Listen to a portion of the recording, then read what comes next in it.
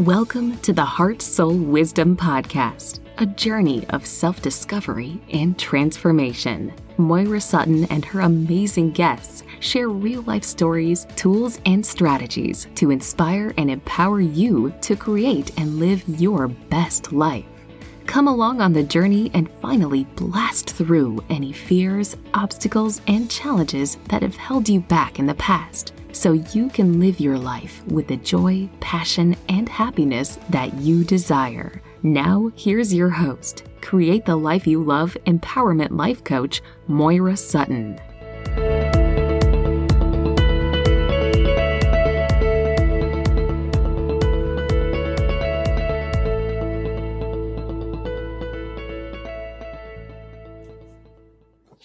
Welcome to episode 13, Being the CDO of Your Life, with our special guest, speaker and author, Debrina Jackson Gandy.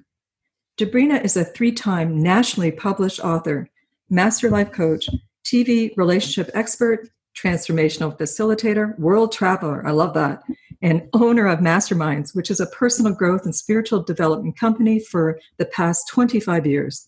She's been seen in Oprah's O Magazine, as well as Essence, Ebony, Black Enterprise, and Women's Day.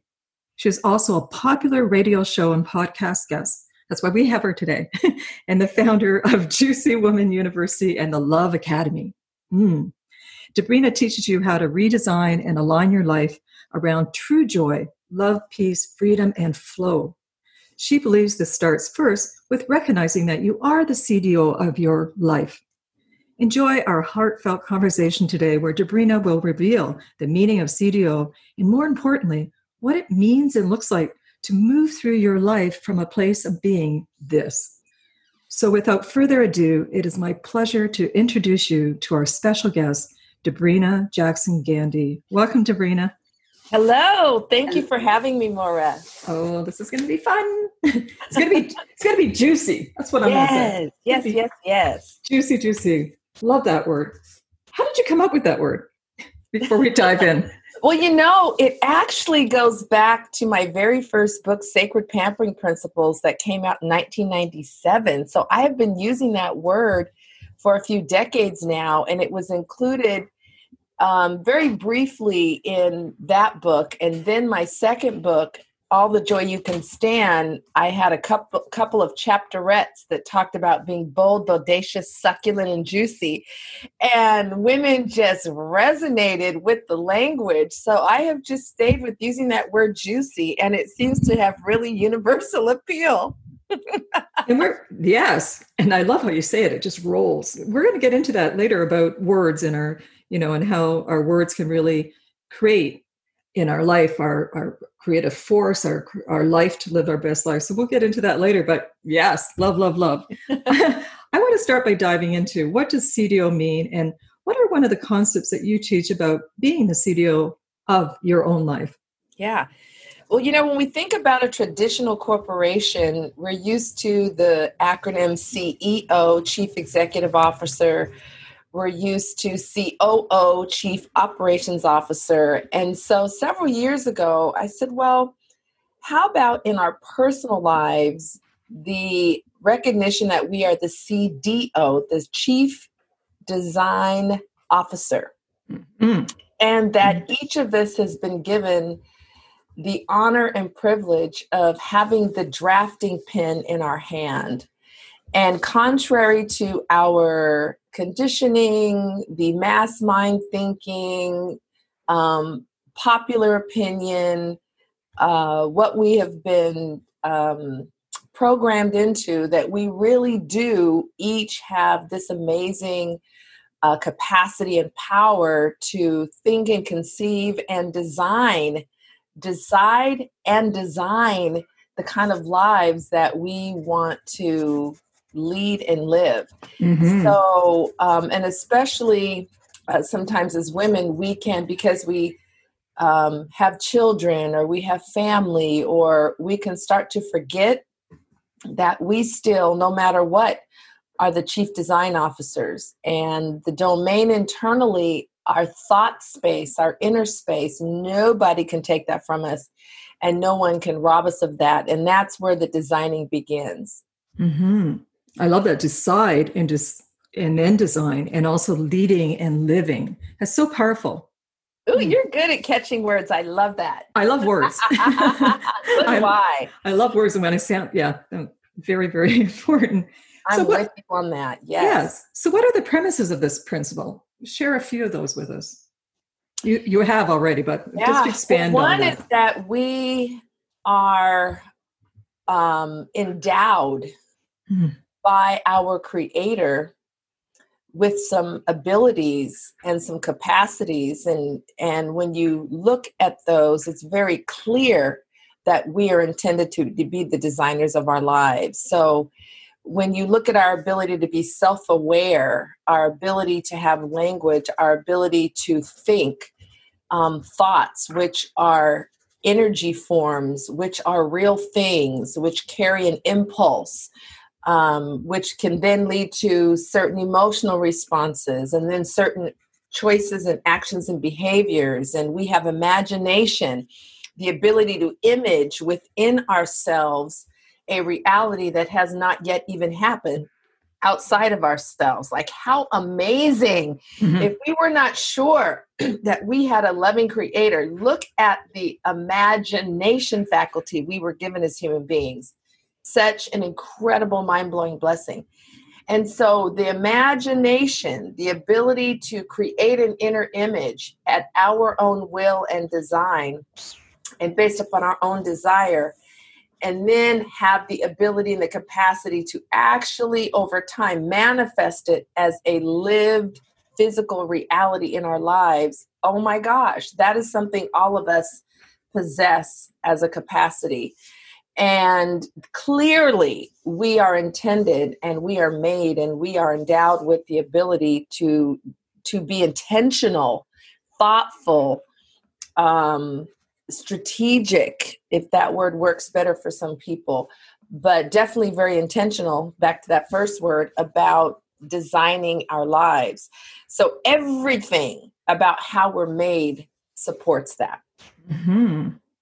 Wow. I know that one of my favorite quotes is Einstein, that imagination is more powerful than knowledge. And that always got goosebumps, that the idea that if we imagine, if you desire something and imagine it, you can create it.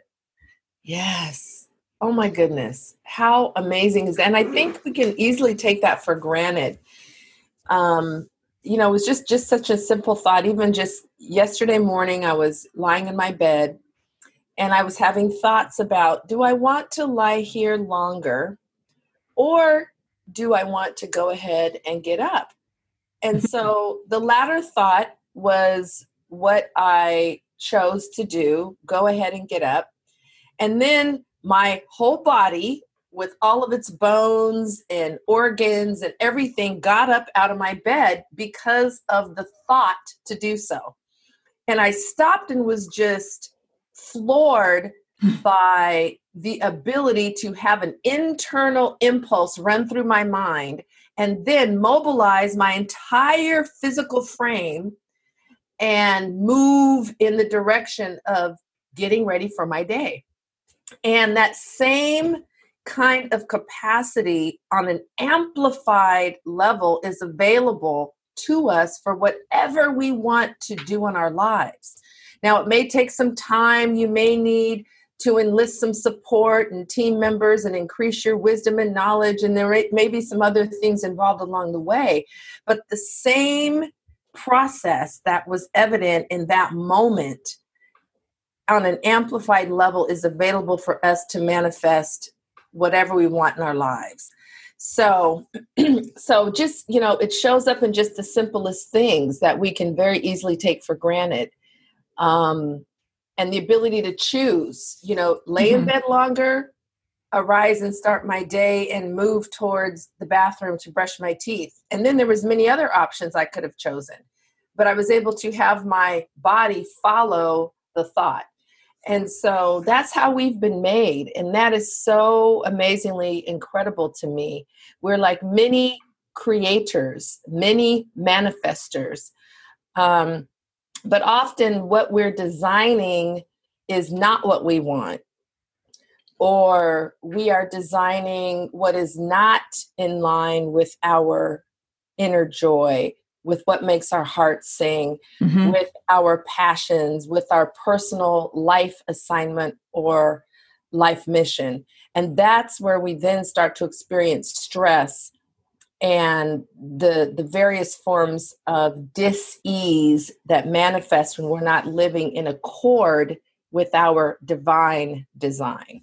Now, you and I know that, but how does someone who is not happy in their life, how do they begin to tap into that power within and connect up with that source? If they're feeling, my life's not going the way I want, it sucks, or whatever their story that they're telling themselves, how do they begin to make those empowered choices and start to manifest that life that you talk about with deep joy, inner peace, prosperity, and happiness?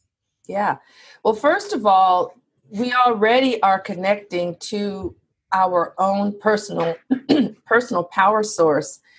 And the question becomes, are you designing and manifesting what you desire or what you say you desire? So you're manifesting something. So all of us are powerful beings already designing and manifesting. The question is it in line with what you say you want? And so that's the first thing to recognize. Because you may be unhappy does not mean that you are powerfully manifesting. You are, but you've manifested something that is not what you really want, or not what is working for you. Or for your highest. That's right. And the same process, here's the deal, the same process where you manifest what you don't want is the exact same process where you manifest what you do want. And so, for example, what we think about the most, we bring about. And that's a key part of design. And, in my life, I spend intentional time thinking intentionally about the life I want to continue to be living. And I find, life has slowed down, hopefully, for many of us in this pandemic season we're in. But, especially here in these United States, we were moving way too fast, and it was creating all kinds of negative byproducts.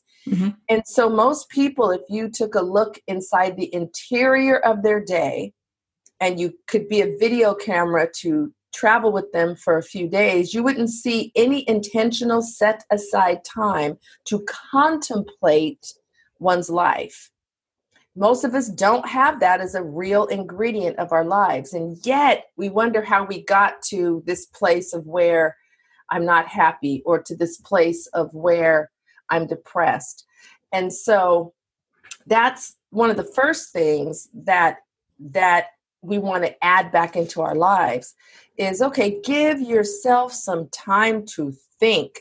Stop being distracted, multitasking, doing 8 million things at once, and just sit down where the purpose is to get clear about the desires of your heart, and start by life areas, because to think of our entire life is a little overwhelming. For example, in Juicy Woman University, my 12-month life transformation course, I break it down into kind of 8 major chunks. So it's not just too overwhelming. So with your body, with your relationships, with your spaces, with your money, with your mind. So you can, a person could say, okay, I'm going to start doing this thing I heard Debrina mention. Where do I start? Okay, well, I'm going to start with my body. What do I desire with my body? What do I want to have going on with my body? What kind of experience do I want to have with my body? How do I want my body to feel? So to just spend a little time getting clear about that will put us head and shoulders above most people, because no one's stopping to have that, not many are stopping to have that intentional thought. Then if you write it down so it's captured in permanency, not just a fleeting thought through your head, that concretizes it to another level.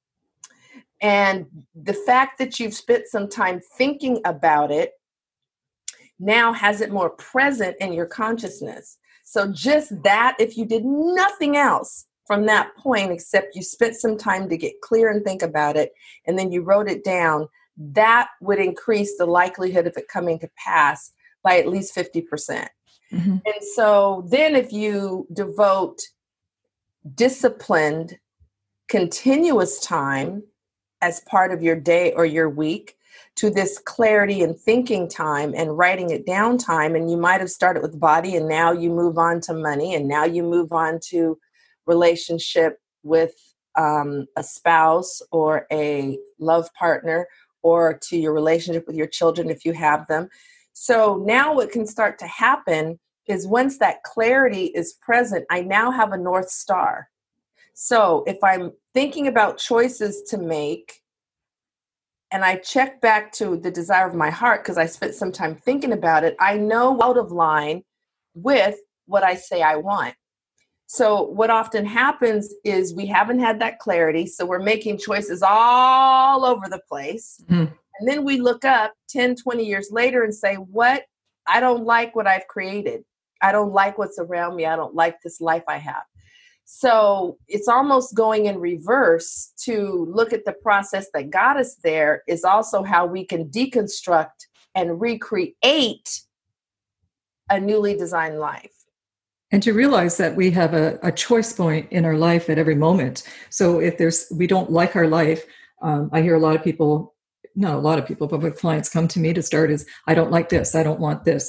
They know what they don't want, but they really don't have any clarity on what they truly want. And it's really like an onion process. Like they say what they want, but that's not what they want. They want more money. Maybe they want a relationship for some reason, but it's something deeper. So I keep asking them till they break it down, to keep taking the onion skins off, to really truly understand, what do they desire? What do they truly want? And as you know, a desire is placed on our hearts for a reason, for us to follow it. And, Wayne Dyer talks about it's a non-negotiable for you to give up your passions and your desire. That's placed there for you to manifest that. And desire is of the Father. So again, whatever that is for the person, higher self, God, the universe, to realize it's placed there for you. That gift is there for you. And I love all the intentional stuff you speak about, because I'm all about intention. But let's just go back to what you were saying with thoughts and feelings. That if someone, I hear your steps there. Could I just insert something? So that is so powerful, where you said most people know what they don't want. Mm-hmm. And when we speak with a lot of contractions. Don't, can't, shouldn't. That is not the language of a designer. Mm-hmm. That's the language of someone who's relinquished the fact that they are the chief design officer. Mm-hmm. So we have to understand to step into that versus relinquish it or shirk it unconsciously or unintentionally. We have to change our language to what we do want. Mm-hmm. Because our dominant thought is what life has been set up to say, your wish is my command, if you say so. So if your dominant thoughts are real. Thoughts have electromagnetic energy. They are real, measurable things. So if your thoughts have been preoccupied in what you don't want, and that's been what's taken up kind of like the movie screen of your life, then your life says, your wish is my command, whoop, and you manifest that. And so life has no judgment. Life says, I'm waiting on instructions from you based on your thoughts and your words. And while you're vibrating. Energy, right? And your communicators called emotions. And I deliver based upon that. So first of all, people need to recognize they got to reel their thoughts in and also their language in. And knowing what you don't want can help direct you to what you do want, but designer language is being clear about what you do want. So using more, M-O-R-E, is general and vague. That's not designer language. And so if someone says, I want more money, or I want a better relationship, more and better are not designer language. They're a direction, but they're not specific. So what does a better relationship look like? What would be happening? What would be occurring? Be able to bring that to your lips, to speak it, to say it, to write it. Because if it's not crystallized enough to speak it or say it or write it, then internally it's still vague and amorphous. And again, life is waiting for clear instructions. If you want more money, well, what quantity are we talking about? And what would you be doing with it? Mm-hmm. That's important. Right? And what would you be doing with it? Why do you want more? And so those kinds of kinds of specifics, and how would you like to generate that additional money? So I just wanted to catch that point real quick before we moved on, because that is the pattern of thinking that is so socially acceptable. Complaint, what we don't want, feeling disempowered, what's not working.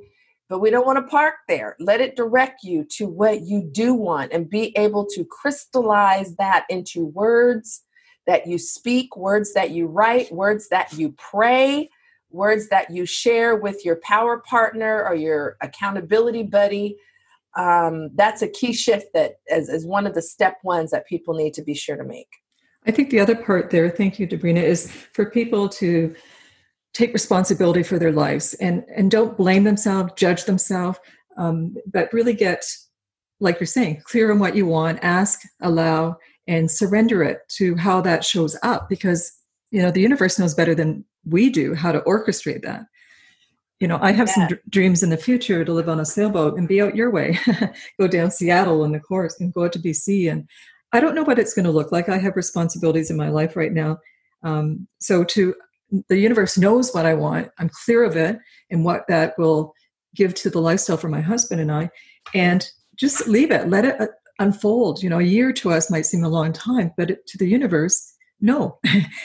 We don't have to know the time in that, but also by taking responsibility in how we respond to things versus reacting. And once we know when we take responsibility for our life, that's when you get into that empowered, inspired position that, wow, I created this. And not from a huge ego thing, but from, I'm the writer of my own story and I can rewrite it. I can bring in the actors.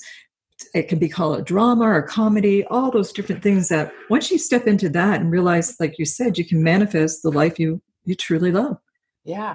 And there's a few things to also be aware of, because we can say we desire something and we can say we want something, but there's a little culprit that can come in and undermine all of it. And that is our beliefs. Mm-hmm. And our beliefs are subterranean. They're not so apparent and easily identifiable to us. And so, and this, this has happened in my life, and I've seen it happen many times in the lives of my students, where they say, well, Debrina, I was clear. I wrote it down. I have been praying about it, and it hasn't come to pass. Well, there might be some specific aligned action the person is supposed to be taking and is not. But let's say that all those things are happening. Well, if beliefs are still in place beneath the actions, beneath the words that contradict or are counter to what a person says they want, the beliefs will win every time. Yes. They're that powerful. So there may be some healing that is necessary to remove interference with the design coming to pass. Or there may, and healing work can include belief work. That's a real key part of work I do with people. Or forgiveness work is a great spiritual tool to help us clean and clear out emotions, beliefs, residue in our being that could be interfering with our ability to bring the design into our real lives. And then you can have other people, other human beings that can unknowingly or intentionally be interfering with what you are wanting to bring into a real design. Others who are jealous, others who don't believe, others who are envious, others who don't wish the best for us for whatever those various reasons are. So we also have to keep all those pieces in mind, because they're there too, and they make the journey extra interesting. Mm-hmm. Mm-hmm. There are teachers many times, and it takes I think a lot when we have adversity or people who we feel are attacking us or in our energy.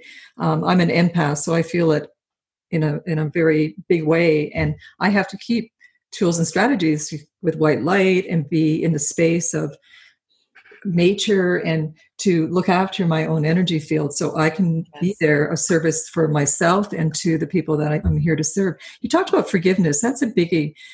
A lot of people feel like forgiveness, I can't forgive them. They did such wrong to me. And I have people in my life like that. And I have to work at it. How do you share with people some strategy? How can they start forgiving themselves to start with and then others? Yeah. Well, forgiveness isn't necessarily a strategy, but it is a process with some very specific steps, and it's to achieve personal freedom. Mm-hmm. And so when we talk about I can't forgive the other person, that lets me know we don't really understand forgiveness, because it's really a personal liberation process. So often our focus is in the wrong place. It's on the person and what they did to us. And then depending on how hurtful or egregious that was, it's like, oh, I can't forgive that person. That is a misunderstanding of what forgiveness is about. Forgiveness is the process, and there's 5 steps to being complete in your forgiveness work. And the process is not to be done only one time, because we have years of unreleased and built up what I call lower level emotions and faulty beliefs that we've accumulated in our life. So forgiveness is the process of identifying the situations behind which you are left with low-level emotions that are not having your heart fully open, that are compromising your self-expression, that depending on actions that have occurred. Because, like I said, if we're not careful, then over time they can actually manifest as physical dis-ease. Mm-hmm. So it's really about personal liberation. And of course, you start with self and you extend outward to others. So in the forgiveness work I do with people, the person at the top of their list is always the self. And what are the situations that have occurred in your life where you have regret, or you have resentment, or you have rejection, or you have rage, or you have, and there's a whole list of really rich lower level emotions that we can identify. And those low-level emotions affect our inner body, literally our organs, and our body is so attuned to energy. It affects and can infect our thoughts and how we interact and engage. It can affect our trust levels, our confidence levels, our esteem levels, which informs everything we do in our lives, because wherever we go, there we are. So forgiveness is a process first and foremost of making yourself free. And that's why acknowledging and truth-telling is one of the first steps of forgiveness work. Then there's transforming the emotion, there's releasing the emotion. And oftentimes we don't know that there's steps to forgiveness. There's a sequence. And oftentimes we've done one step or two, but haven't done all 5. And we haven't done all 5 more than once. Mm-hmm. I like that, more than once. Mm-hmm. Yeah. So unfortunately, so many of us are not free. And for example, in Juicy Woman University, there's always a unit on forgiveness. Every extended course that I do that's beyond like 8 weeks, there's always a forgiveness unit. So, and I do the forgiveness work along with my students because I want to stay clean, clear, free, open-hearted. And so that happens at least twice a year for me. And that's been the case definitely since 2010, since I started doing extended courses. And so the same way we might work our bodies at the gym, you see results not because you went one time. Same thing with our inner spiritual forgiveness work. It is not a one and done, that we have, I'm going to say, years of a buildup of poo-poo that we got to shovel, right? And 1 scoop, 2 scoops will hold up. We got 30 years of buildup here. We got a little bit more forgiveness work to do before we address and clear the poo-poo. And the not a nice sight. Right? And if the poo-poo gets ignored, it doesn't go away. It still smells, maybe not as strongly, but it still smells, and we definitely are aware of it. So forgiveness clears the poo-poo, so you can be free to use that space and not have something controlling you emotionally or physically. And then as a result, the other person may experience a shift as well, because we are all interconnected spiritually, whether we know it or not. And so you don't even have to tell another person that you're doing forgiveness work around a situation that occurred where they were involved. And because of the shift of energy from the work you're doing and the difference it makes in how you're thinking, how you're showing up, your energy field, your perception of them and self and the situation, it can actually traverse across time and space and affect the other person. So there are many stories my students have about when they started doing their own forgiveness work, that the relationship shifted or the other person started acting differently or showing up differently. I said, well, isn't that interesting? So that can be a delightful byproduct, but really forgiveness is a personal liberation process. And it can also go through generations. Like we carry from generational, from way back, that a lot of us, we're not conscious of it. But like you said, if you do the work, and it's about doing the work, it's about doing the work for your life to create that awesome life that most people want. Yes, but it absolutely can be generational. And it amazes me, and even dis-eases in the physical body can be generational, not genetic. We'll say it's genetic, and it's really the same thought processes, the same disposition, the same beliefs have been present from generation to generation, or the same diet. And then we say it's genetic. Oh, my mom had it, therefore the chances of me having it are greater. Well, how much of that is because of the training, the conditioning, the programming, the thoughts, the attitudes shaped in that environment? And now you're manifesting the same thing versus it's encoded in your gene sequence. So that's always been a fascinating inquiry for me. But particularly when it's destructive or unhealthy habits or patterns or toxic habits and patterns that are continuing from generation to generation, that is a classic indicator of there is some major healing and forgiveness work that needs to happen in that family line. And for people who, any kind of thing, like you said, like a disease, that you're not in the flow of your body and your life, you're at dis-ease. When I do Reiki, I do long distance Reiki and Reiki. How wonderful. Yes. And so, and the angels come in and people come in to support the person, and they're saying, what needs to be healed. And a lot of times it's going back to them being a child, and that child part of them still holding the energy that they want to go play. And somebody might have forgotten how to play. They're working so hard, and they've got into that rut where you say right now too, with this COVID-19, it's a gift in this. This isn't being done to us. It's being done for us. That's my true belief. And to really take the gifts out of that, to take time to find out what you want to do. But in that, this is uncertainty times for many people, and they don't maybe have that view. How would you help somebody gain more clarity and intention and energy and certainty around what's happening right now in these uncertain times?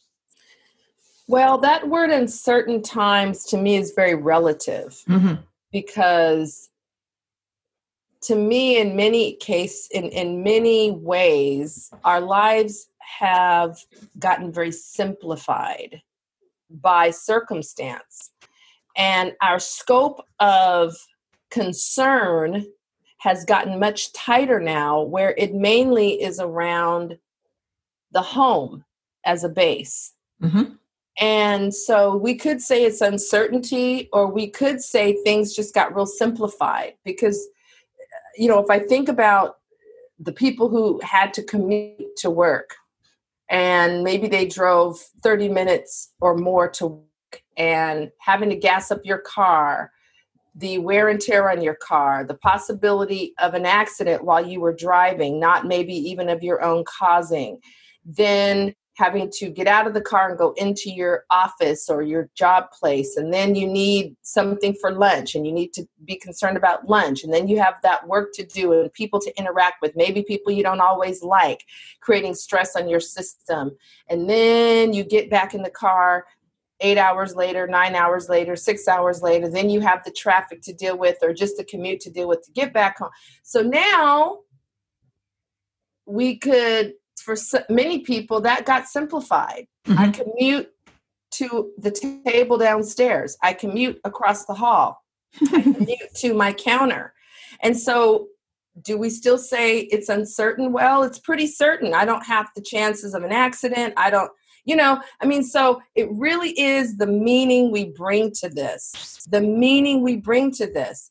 I think for me, my choice is that this is a time of intense family relationship strengthening and nurturing and nourishing, an intense time of focusing on my wellness, my body temple, an intense time of having more stretches of prayer and meditation time with God, having deeper phone conversations with certain friends instead of, hey, I gotta go, I only got 10 minutes, hey, what's up?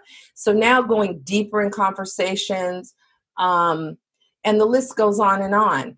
And so I know my circumstance is not the same as other people's. There's many different experiences that are happening all inside this time. But we also have to really question, well, what is bringing the uncertainty? Yes, economically, especially here in the U.S., having a capitalist economic system, some of the same big businesses that you would hear many people complain about, a lot of those businesses are now being challenged to stay open. And guess what? A lot of those big businesses that you may have complained about were employing people. We're all interconnected. And so, so in some respects, we could say there's more certainty because of what we are clear about really matters most. People, relationships, we're interconnected. That is, sports, for example, and entertainment has been severely affected because those are group activities. But they were entertainment. Sports is entertainment. Now, those are professions for people, but it's entertainment. The concerts, those were entertainment. Those were such an essential part of especially the American lifestyle. And those things are gone, or having to stay 6 feet apart. And really becoming certain about how important touch and a hug or a handshake is. So at the same time that there's uncertainty because we don't have control of knowing, or we don't have the same accoutrements and conveniences and freedom of movement in certain spaces, there's also certainty at the very same time, certainty about love, certainty about relationships, certainty about what we've been avoiding, we can't avoid anymore. What we've been running from, we can't run from anymore. Certainty about moving so fast has us miss a lot. And so now we have an opportunity for many of us to move more slowly, and certainty about now noticing some things. So we get to bring meaning to this moment. This is a defining moment. This is a time of reckoning. And so many of the externals that we gleaned our feeling of certainty from are gone or altered or changed. And we're being required to get certain about what matters most. Definitely. It's getting real clarity on what is important to you. At the beginning of this, I know in our neighborhood, the families that were walking with their dogs and their children, they didn't have their phones in their hand. It was such a beautiful thing to see. And as time's gone along, we're seeing again some phones coming back and not so many people walking as they were at the very beginning, because that was just like a beautiful time. Just walk with your family. You don't have to be on these contraptions and talking all the time. And you talk about the sacred self-caring consciousness, and that's like you said, it's about truly embracing that, loving yourself a bit. And you said meditation and prayer and how people could incorporate those rituals into their life. Yes. Well, one of my intentions in my first book, Sacred Pampering Principles, and that was 20 years ago, and it's still amazingly just as relevant today, and that has actually experienced a spike in sales because it's still relevant, and even more so now because many of the things we were hanging our hat on, saying that's where my certainty comes from, have been shaken. Mm-hmm. And it's causing many of us to do some serious self-evaluation and serious soul searching. And for many of us, it's very destabilizing because maybe our roots weren't as deep as we thought they were, or our connection to source was not as strong as we thought it was, or our relationships weren't as connected and based in truth as we thought they were. And so the sacred self-caring consciousness isn't just about doing certain things to be good to ourselves, but a level of thinking that informs how you show up in the world. And a sacred self-caring woman recognizes that she is a soul with a mind, body, and a spirit, and she is committed to high level care of all three of those dimensions of herself. Mm-hmm. So she doesn't just have a body, but she is operating from the truth that her body is a divine living temple. Definitely. And she doesn't just have a spirit, but she's operating from the commitment of having a full spirit. She doesn't just have a mind, but she's operating from a commitment of having a clear mind. And as we know, our minds often are like a runaway train. The thoughts are like runaway trains. So even to bring your mind to clarity is no small task. A sacred self-caring woman is not trying to save time and make time, because time is 24 hours. We have 24 hours in a day, and that's based upon the revolution of the earth. So that's a natural timeline that we cannot alter. There's no 25th hour to find. There's no hour to save. We've got 24 hours. So a sacred self-caring woman is operating from the question, how am I managing my energy? How am I utilizing my energy? On what, with whom, and where? And so her commitment is first and foremost to managing her energy differently, and not so much trying to save and make time. So that's a different paradigm. That's a different orientation. An orientation to a full spirit, staying connected to your joy. That's a different commitment than most people. So that's really the kind of the new breed of woman 2.0, woman 2.0 that I am focused on helping bring birth into the world. That's wonderful. I want to go back to that, as you said at the very beginning, about leading and living, and how do we take that lead in our own life, and how do we unlock and embrace our own unique genius, which each of us have, in a life purpose. Yes, absolutely. Well, it goes back to that chief design officer, because so many of us have been told how we are to live and what we are to desire, and here's what you do, and here's how it works. And we really have not experienced much leading. And if you just think about our 12 years of elementary, middle school, and high school, much of that, based on the current education system, is being told something in the name of it being called knowledge. And the teacher and the school board gets to decide what we are taught that is supposedly deemed important by said people. Mhm. And so, we don't even question as much as we should. Even in class, there often is not time for dialogue and inquiry. There's memorizing and regurgitating on a test. So when we talk about being chief design officer of your life, we're actually challenging some things we've been taught or told or shown. That was how I started my whole sacred pampering journey, and this whole curiosity about how might I live my life differently than I see most others doing, because they don't seem joyous. They don't seem thrilled. They don't seem enthusiastic.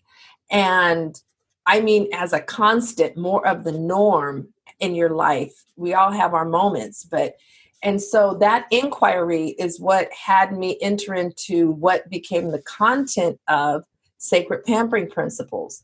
And I realized that it was a completely different axis that I was talking about revolving your life around.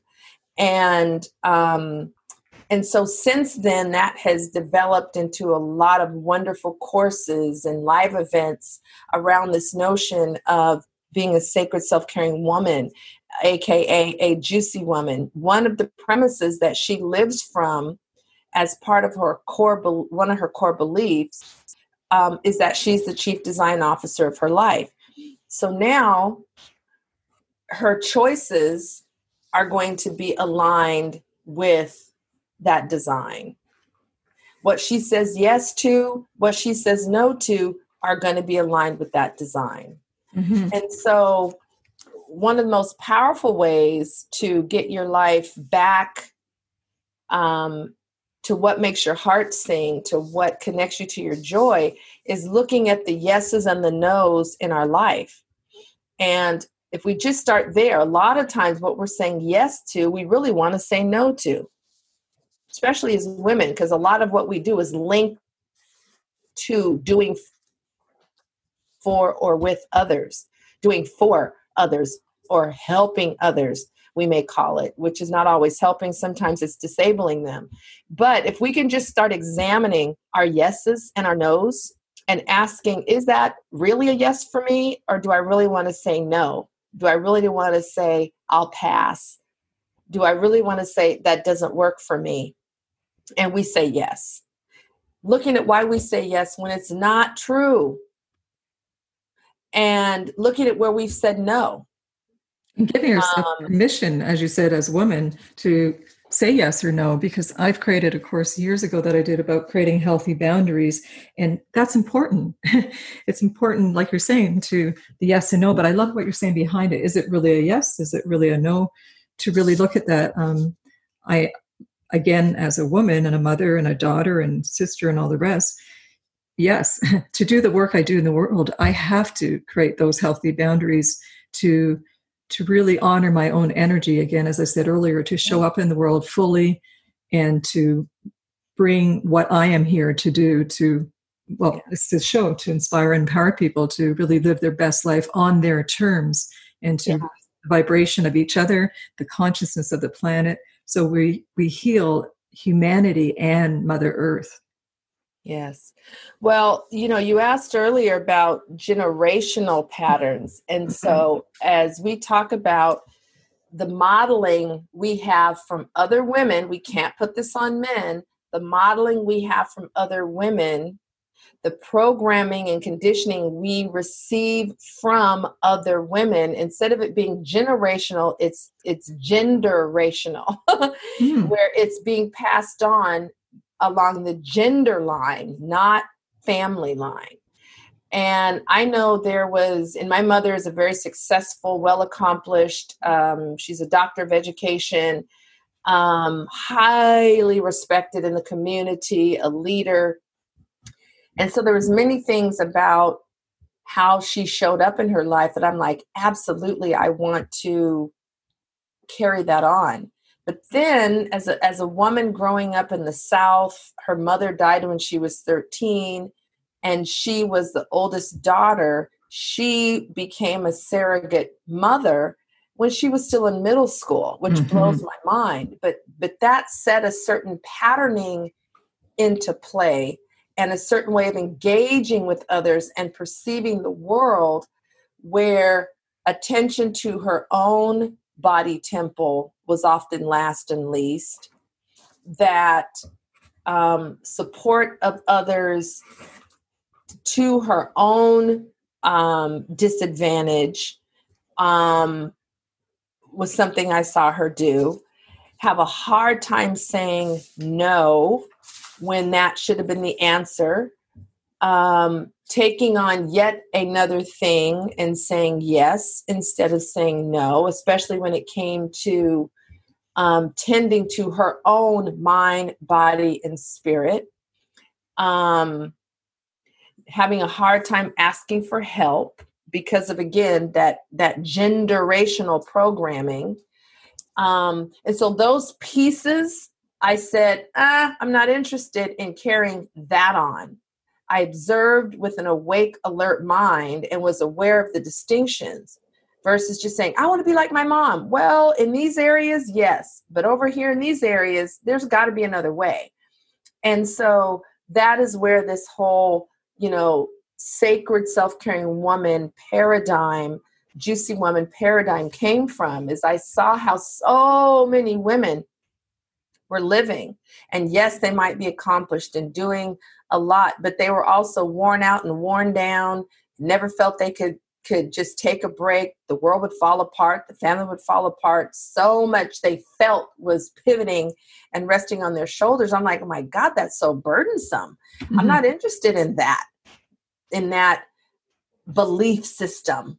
And then we can unconsciously and unintentionally be disempowering and disabling others because we're doing way too much in the name of helping and supporting.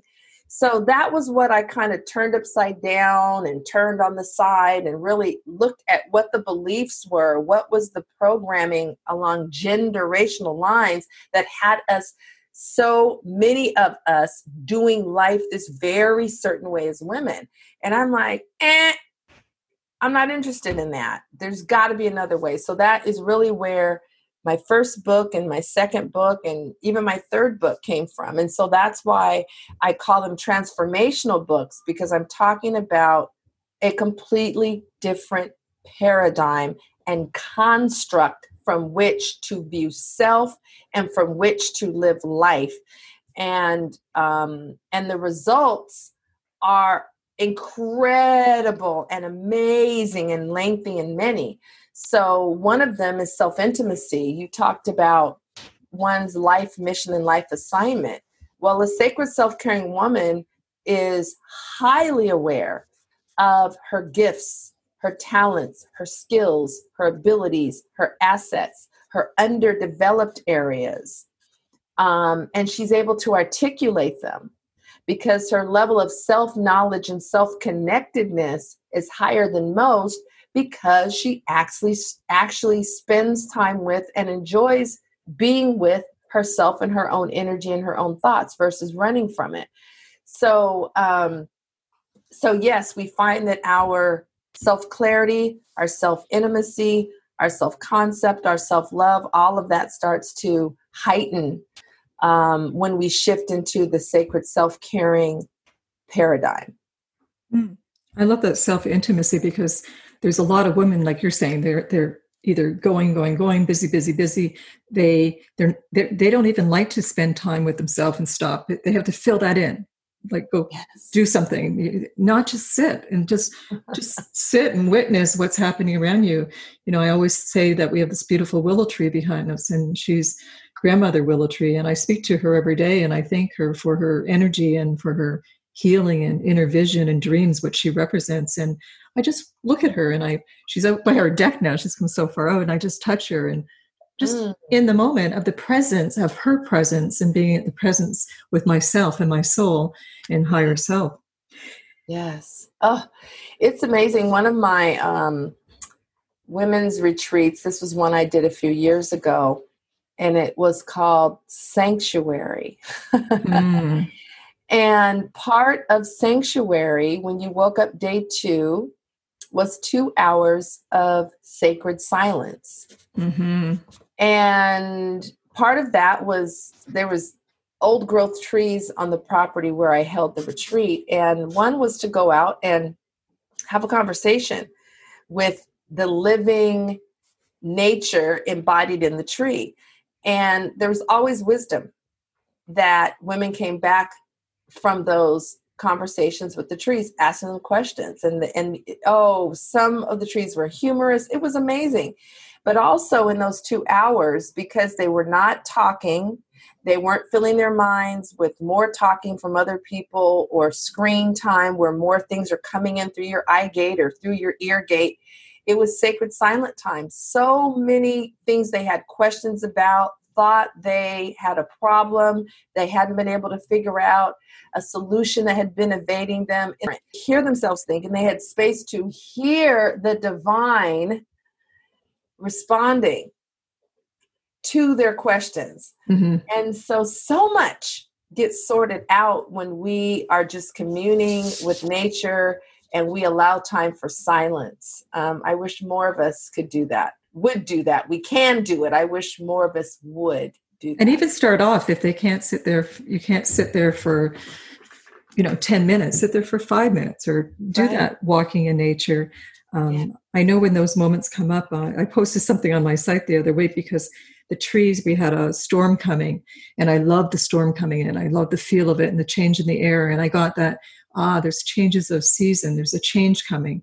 And I just honor that. And then I go write it down. So I posted Pocahontas with her changing of seasons in her movie because I could feel it and then just see where that takes me. And it really came out to be like a blog or go into a book. And I thought, it's important to talk about this, and also that things like this too will pass, and for people to realize, to give them tools when they're in difficult times. There's so many areas I know I can't even cover in this interview today, Debrina. We might have to do this again. But of course. Yes. I'd like you to share with us today the special gift, and I know you're giving more than one, so thank you from my heart for that, for our listeners today that you've created. Yes, well, as I mentioned, this topic of Chief Design Officer of your life has been part of my teachings for several years now. So one of the gifts is an actual article I wrote on being CDO of your life, because for many this is going to be a new concept, and so we want to usher them into a foundational understanding of, well, what does that mean and how does that shift how I navigate this life I have? Mm-hmm. And then secondly is one of my ebooks called Think It, Write It, Declare It. I am so big on the power of intentional writing and intentional journaling and intentional declaring and intentional describing. That this ebook is really focused on the relationship between the inner thought, the written thought, and the declared thought, meaning spoken, and how it fuels and amplifies the process of manifestation. So Think It, Write It, Declare It, the ebook, and then also being CDO of your life, a couple of juicy articles. I think you also have Becoming Fierce, Fabulous, and Fearless. I think that was in there too, which is... Yeah, that's the title of one of the articles on being CDO. Yes. And I'm glad you mentioned in there, because we didn't get to really touch upon affirmations and declarations and, how powerful those two things that we can do in our life. So I'm glad it's in the book, because we couldn't get it to it today. Oh, you know what? I just remembered one more. I think I did 3 gifts, actually. And the third one is your listeners can order the Sacred Self-Care Toolkit. And inside of that toolkit, there is an audio of 25, I think it's 25 affirmations, and it's my voice speaking them.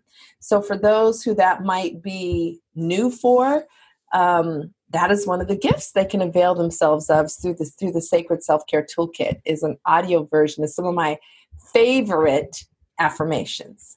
Cool. And I want the listeners to know that all the links to Debrina and these gifts will be below this episode in the show notes. Debrina, thank you so much for sharing from your heart and soul, your wisdom. Yes, on Thank you. You're welcome. Thank you for doing this and making this available to the world. And I'm just so humbled and honored to be one of your awesome guests. Oh, you're so welcome. And you shared really how to become the CDO of your life and how to create a deeply fulfilled and joyful life. Namaste. Thank you. Thank you.